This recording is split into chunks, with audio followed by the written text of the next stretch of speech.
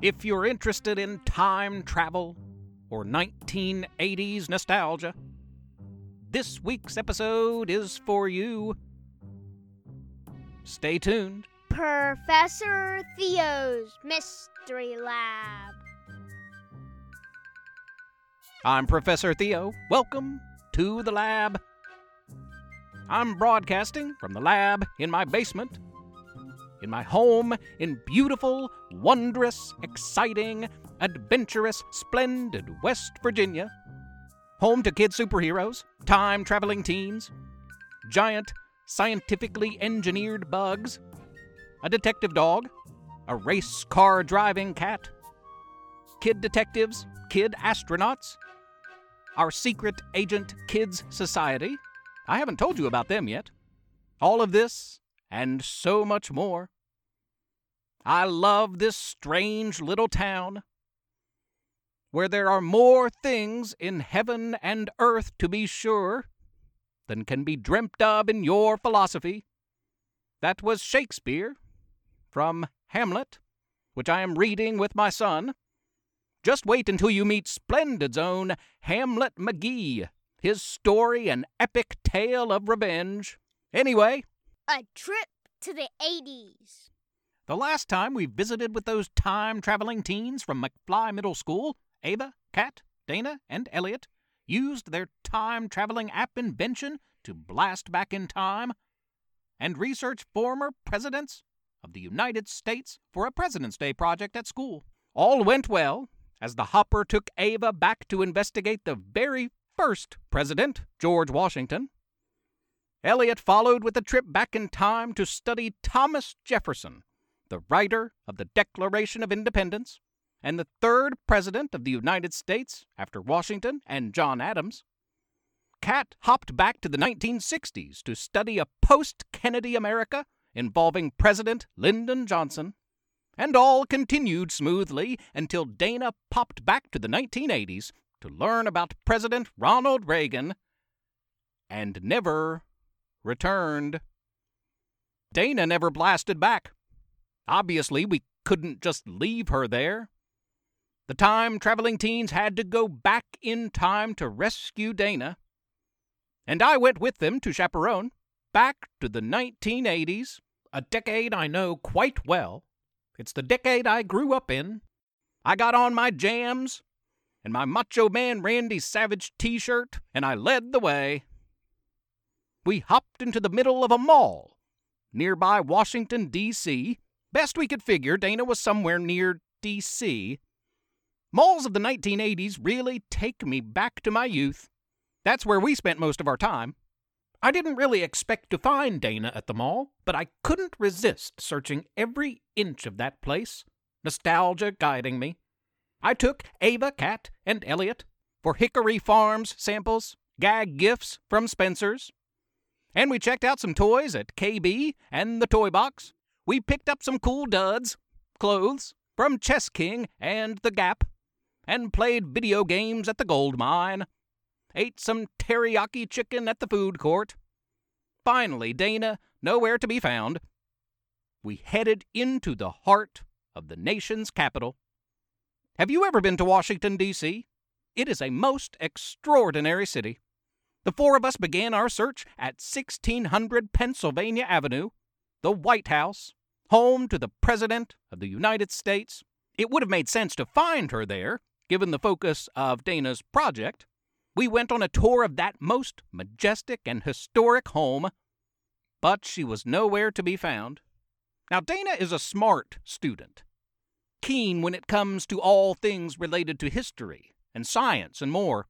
Our next guess was that we might find her at the Smithsonian Museum, specifically the Air and Space Museum, as she had often talked about wanting to go there to see the Wright brothers' plane.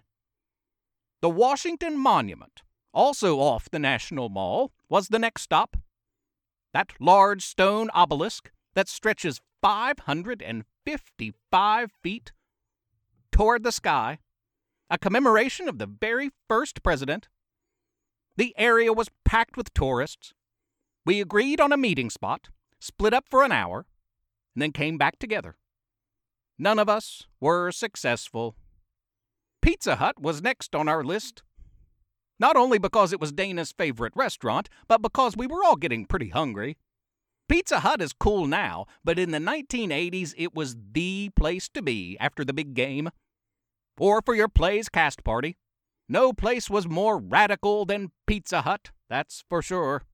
The Lincoln Memorial was next on the list, for it was the site of Martin Luther King Jr.'s I Have a Dream speech, a speech Dana had read and listened to over and over again, so much that she practically had it memorized. That's where we spotted her. Well, it was Kat at first that spotted her. It's more like she sensed Dana was near. Everyone often jokes that the two of them, Kat and Dana, are so close that they share a brain. It isn't unusual for one to finish the other's sentences. "She's here. I can feel it," Kat insisted, pressuring us to stay when all but her had nearly given up hope. "Is that?" Elliot questioned. "It is," Ava confirmed.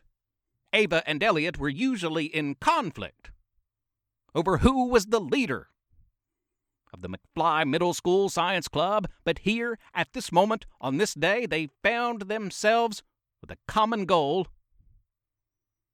The three ran to her. Poor girl, and I say poor girl because it wasn't Dana. But whoever it was terribly frightened when three screeching, excited teenagers accosted her. The stranger ran away.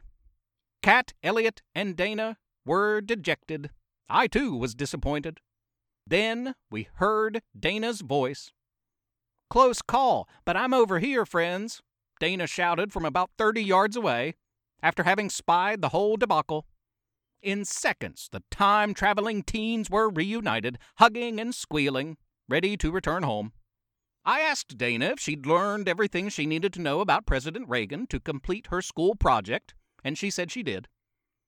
I asked her if I had mentioned that I have a framed copy of my Presidential Fitness Award signed by Ronald Reagan from when I was in elementary school, and all of the time-traveling teens sighed or rolled their eyes. Apparently I have mentioned that a time or two, or 6, or 7. Everyone was ready to hop back home, and that's just what we did. After munching on some freeze-dried astronaut ice cream that I had picked up earlier at the Smithsonian, Dana was relieved to see us all and longed to return home, as did I. As did her McFly Middle School Science Club / time-traveling teen friends. With a few punches of the correct coordinates on her time-traveling app, Kat had us all set to go back. And return we did, back to 2020. For all the time-traveling I've done, and I've done a good deal more than I've shared here with you, I'm always most comfortable right here in the present 2020. It's important to remember, celebrate the past. And of course you have to plan and prepare for the future, but there's no place like the present, to be sure. So don't spend too much time looking forward or back. Enjoy right where you are, right now, in the present, in this moment. That's all for this week, everyone. May the days ahead be safe and happy and healthy for you and yours. May you smile more than you frown, celebrate more than you pout. Make a list of things you have to be thankful for. It's called a gratitude list. May your inner 5K race runner and your inner couch potato be equally fed this week. Have a wild and wonderful one. Be good to each other. Coming soon, the great, splendid prison breakout. And Bert the Monster versus the Fire Claw. And more.